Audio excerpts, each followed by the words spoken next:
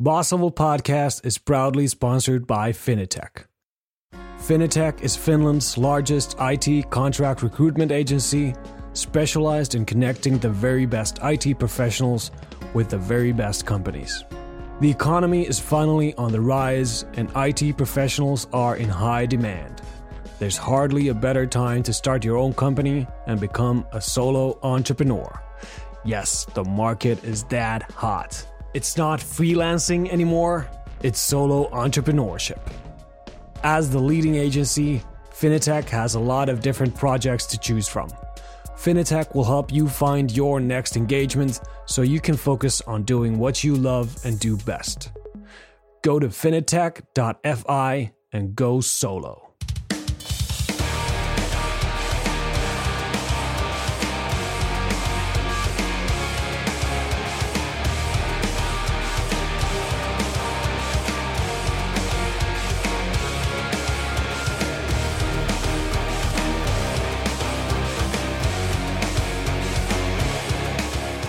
You're listening to the Bossable Podcast, and this is the first episode of the 5th season. I'm your host, Sami Honkonen. Now, you would think that if you know in June that the next episode is going to come out in 2 months, that you would allocate ample time for making that episode. Yet, here I am working on the episode at 11 p.m. the previous night. One of the reasons for this late hour is that our company, Tomorrow Labs, has been keeping me pretty busy.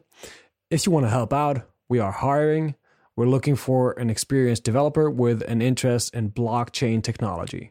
If you want to learn more, go to tomorrow.fi/careers. But now, let's get to the main thing. My guest today is Katri Saarikivi. Katri is a cognitive neuroscientist at the University of Helsinki. She studies empathy in digital environments. Essentially, she's trying to figure out how we can better express ourselves in digital conversations. Apparently, emojis are just not enough. Hope you like this first episode, and if you do, don't forget to share it.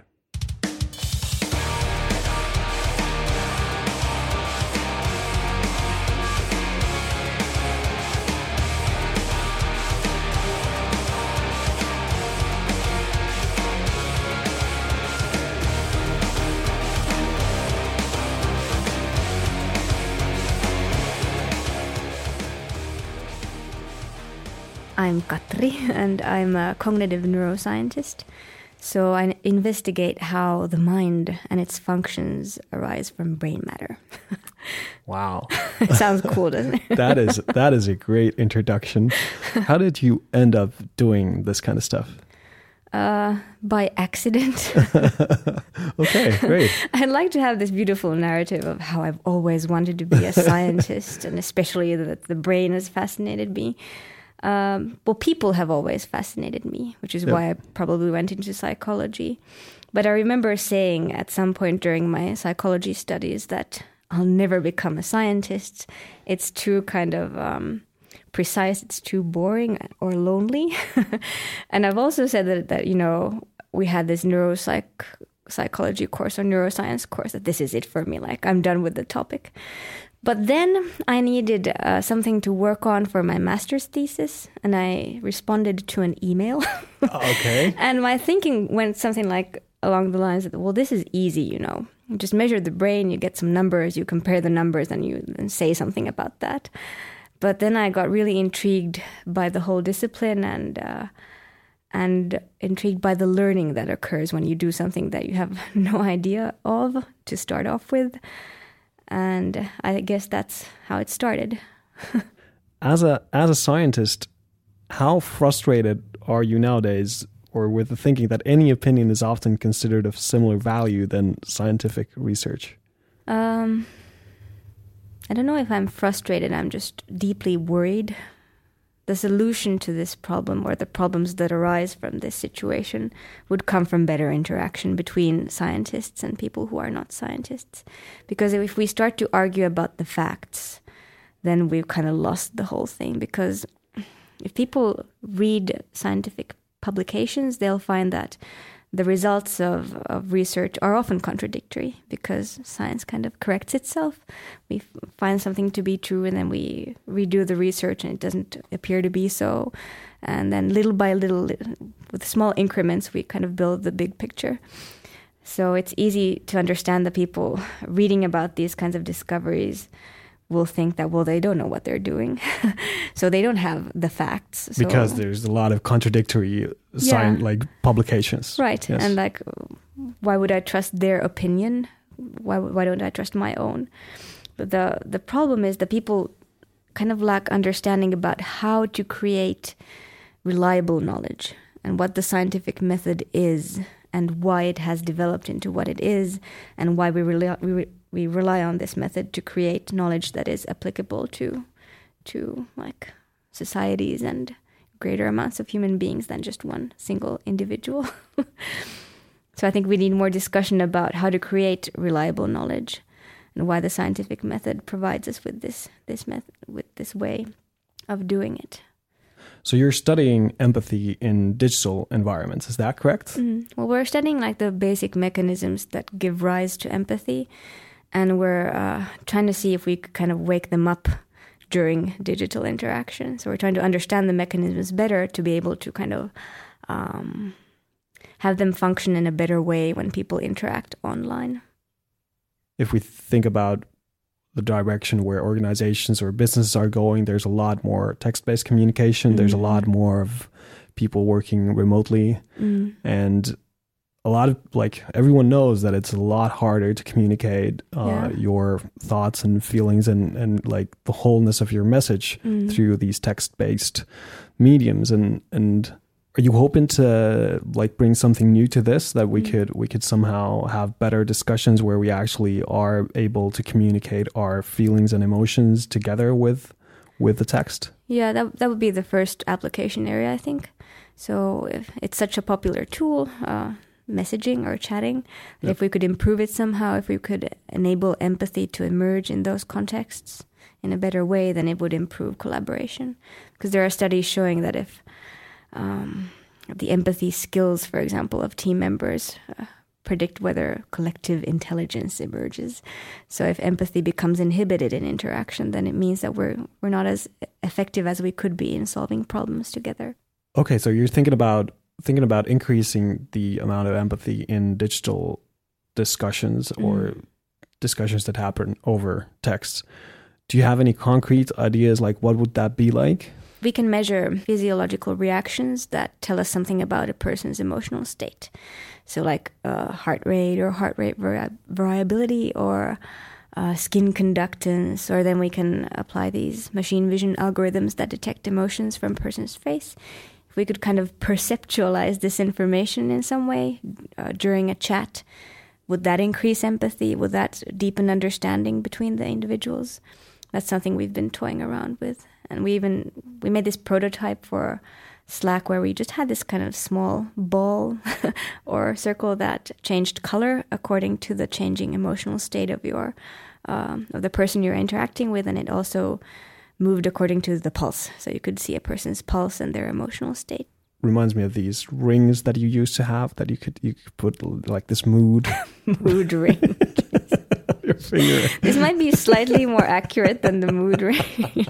There's some actual science behind, facial recognition. Are you saying that the mood rings are not for real? I'm sorry, Sami. I'm so sorry. Did I ruin your childhood? You ruined my adulthood. That's okay. Like that's how I know myself. I look at the ring and I know what I feel. Okay. Well, sorry. Okay, great. So I'll have to pick up the pieces of me after the interview. But okay. Anyway, so that's interesting. So you've been trying to do add emotional or emotional data into Slack conversations. Is that something that you're going to be investing more time into, or? Probably, yeah. I'd like to test whether it actually helps deepen understanding between people. And maybe we'll have a chance to do that in a new project where we conduct these types of studies in actual work organizations, like with actual teams.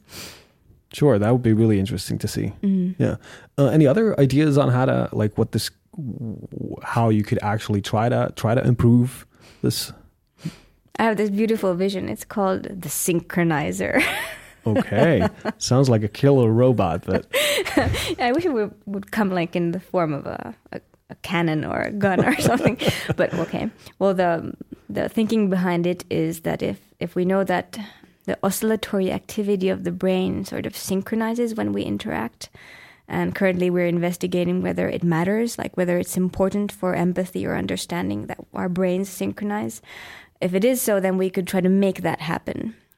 For example, let's say we're chatting on Facebook or something, we could put the synchronizer on before we chat, and then things would just go more smoothly because our brains would be in sync.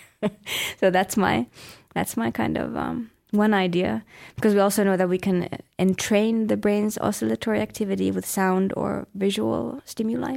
So you can actually change the brain's, what would we like? Beat. Is it beat? Yeah. The brain's beat. So like what you're saying is technically they're like we have all the capabilities for doing that. Yeah.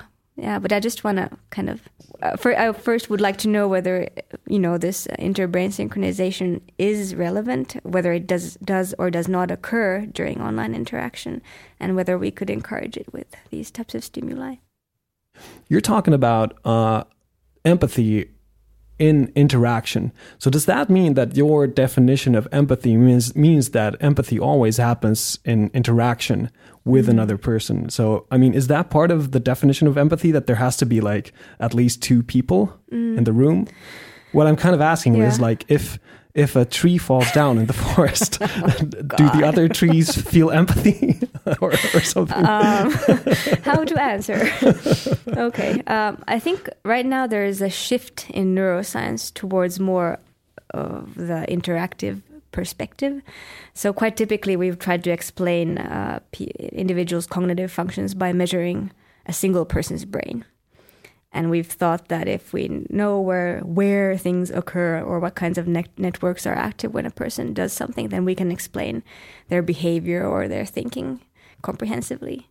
But now there's a trend towards the view that in order to explain what a person is or what the mind is, we need to also view what happens in interaction. So I think both are true, to be really irritating. Yeah. Of course, there's a thing we can call our individual mind. And you have a subjective kind of experience of the world that no one else can share, right? You have your own mind. But who you are, what you're like, what your capabilities are constantly defined in interaction. You're not smart on your own. You're not intelligent on your own. You're intelligent if it becomes apparent in interaction, or your intelligence is valuable if it becomes apparent in interaction. Why do you feel that understanding empathy or increasing empathy in organizations would be important? Well, there's this sort of kind of customer-focused or human-centric trend going on, which is very good. So I think that because of increased competition, organizations are realizing that they need to understand their customers in a better way. So that's kind of the first reason you should be interested in empathy, because it's the tool we can use to understand people. And in general, I think that all work originates from human beings. Work is solving problems that come from other human beings, or responding to the needs of human beings. So the better our capabilities of understanding the person who generates work, the better the quality of the work we do. Yeah, and I think what's also another shift, like you said, there's a shift towards like being more responsive to customers and understanding the needs of the customer better. And I think another aspect to the same thing is that research has figured out that like human beings are not rational. They don't do their decisions only based on reason. It's actually pretty much the opposite, that they actually do most of the decisions based on feelings, based on emotions. So, or that you can't really separate the two. Exactly. So as a result of that, you can say that by understanding emotions better, you'll sell more. Well, yeah, that's a kind of blunt way to put it. If you can understand your customer in a comprehensive way, which includes emotions, then you can sell better. You can respond to their needs in a more precise way. Sure. So that's one of the reasons, definitely. So you can sell more. I guess another aspect of that is the work environment that we can create. Any thoughts on that? Why would we want empathy in the working interactions that we have? I suppose it's because people are, or the problems that we solve at work are becoming increasingly complex, which means that we need to distribute the cognitive load of work, which means we need to kind of rely on each other more and do more work in teams and so on. And when it comes to teamwork, the quality of interaction is super important. So the better the connection between you and I, the better the outcomes of our work will be. And do you feel that empathy is one of the key skills in creating that kind of like a team? Absolutely. I think empathy is like the very foundation of any interaction. So if we don't have any understanding of what another person feels or what they're thinking, if we don't have any like good intentions towards them, then I don't think that interaction can be very fruitful. So they're like the very basic skills you need to make interaction work. Or it's been proposed that human beings exist in the first place, or that we've thrived as a species because of our ability to collaborate. Yes. And empathy underlies our ability to collaborate. So empathy has been a survival skill. Yes. And I guess actually this is really, really fascinating to me, is that like it's the collaboration that's been a distinctive feature of the Homo sapiens species. And it's actually not just a collaboration, but being able to collaborate with large groups.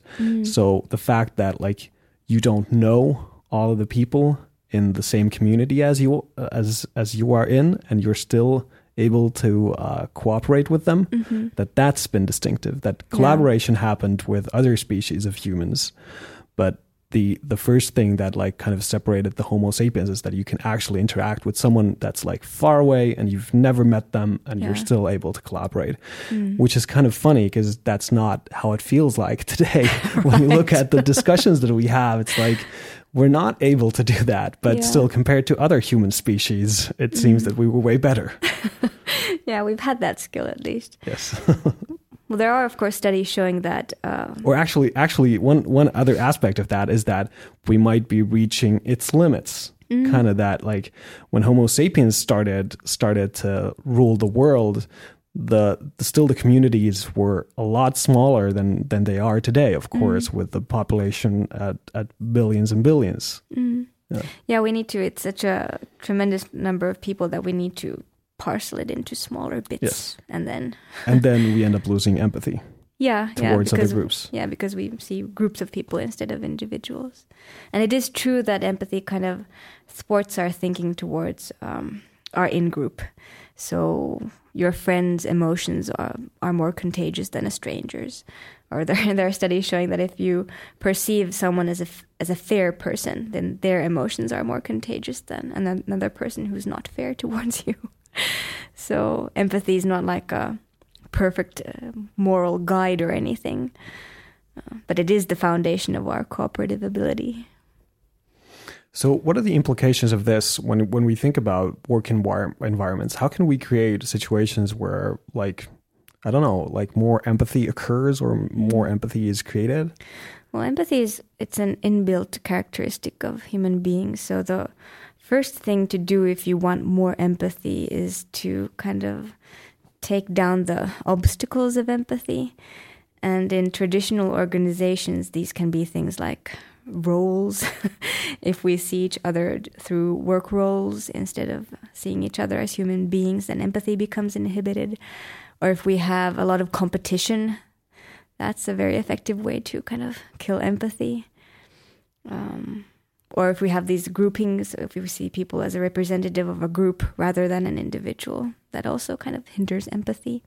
If you talk to a project management professional, what they say is like, in the beginning of a new project, the most important thing is to define the roles and responsibilities. Well, of course we need structure, and we need to know what is expected and what is meaningful activity and what is not.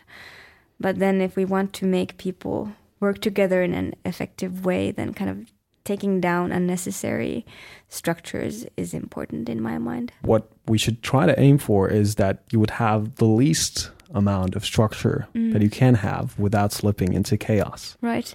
Because people are really adept at interacting in an effective way. We know how to be smart together if we're given the opportunity. I think that's really fascinating. Or there are these studies on collective intelligence, like what kind of characteristics in interaction allow for collective intelligence to emerge. And it's really simple things like everyone gets to speak, there are no monologues, and that people are responsive. And when you think, for example, to your typical workday, these types of conversations, or the conversations that have these characteristics, take place like in the coffee room, spontaneously between individuals. It's not usually the meeting that has these characteristics, but it's the spontaneous interaction that occurs between individuals. So we know how to do this. It's just a question of whether we are allowed within the structures that are given by the organization. So one of the things that you talk about a lot, if I've understood correctly, or if I've done my background research properly, is that... What have you found online? I did a lot of Googling. I needed the money.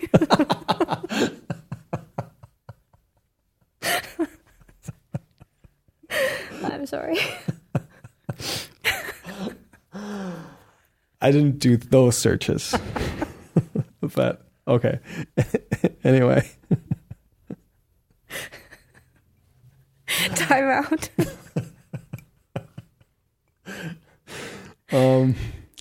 So, as I was saying, when I did some background research on you, I guess one of the things that you're saying is that, like, now with artificial intelligence getting more and more traction and a lot of like jobs being lost, possibly potentially due to artificial intelligence, then we kind of have to think about what are the things that humans are really good at. And I guess what you're saying is one of the things that we're really good at, that we're superior at, is empathy.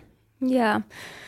If we're trying to create an artificial intelligence that works just like the human brain, then I propose it's a pretty tough job to make it empathetic in the way that people are empathetic. Because, in neuroscience, we think that empathy is like a collection of mechanisms or skills. One of those mechanisms is imagination. That's really important for like mentalizing or theory of mind, or understanding that other people think and that other people have thoughts, and trying to imagine what those thoughts are like. And then there's emotion contagion, which necessitates a subjective experience of emotion. So in order for artificial intelligence to be empathetic or have precisely similar empathy mechanisms, it would need to have an imagination and have feelings, which means it would need to be conscious. So if we would want to completely replace human beings, then we would need conscious artificial intelligence. And if it ever does become conscious, I truly hope that it's empathetic and towards human beings. Yes. But that argument contains the premise that it would need to be conscious, and actually the premise is that that for empathy to exist, we need consciousness. And I guess that depends on your definition of empathy. But I guess, like, if you define empathy from a very pragmatic viewpoint, you could say that you could have an artificial intelligence that reads your body language. It might have like some biometric like sensors attached to you that it can read you. It can have data about millions of interactions that it has had with other human beings. And as a result, it can choose its words and tone of voice and everything to completely match your needs. So maybe I'm being kind of nitpicky with my definition of empathy. That is key. I mean, how you define it. If you define it as something that happens in interaction, or if it's something that happens within the brain, of course, then your definition is that like if the AI doesn't have a brain, then it doesn't have empathy. But if you define it from a very pragmatic viewpoint and define it as the kind of the outcomes of what happened if you're empathetic, then I think that's something that we probably can get to or get very close to with artificial intelligence. Yeah, I agree. Then the question I think is, do we want to create such AI? Yeah, sure, and definitely. But yet again, that's a completely different question compared to this one of whether, like, what I'm kind of saying here is that what you're saying is empathy is something that artificial intelligence cannot create, and I'm not sure. I'm like, because of course, depending on the definition, but it might be something that we can recreate, or at least like simulate an agent that would have these capabilities. Yeah. Well, and then your question is is it the same as a person actually having these capabilities? And if we come back to what we were speaking about before, that it doesn't matter what kind of capabilities you have as an individual. What matters is how they appear in interaction. Then you might be correct in that it's more important what happens in interaction. It doesn't matter whether I have empathic capabilities on my own. If they don't become apparent in interaction, then they don't exist. Yep. Wow, this has been very philosophical. Thank you, Katri, a lot for your time. This was a really interesting discussion. Thanks for having me.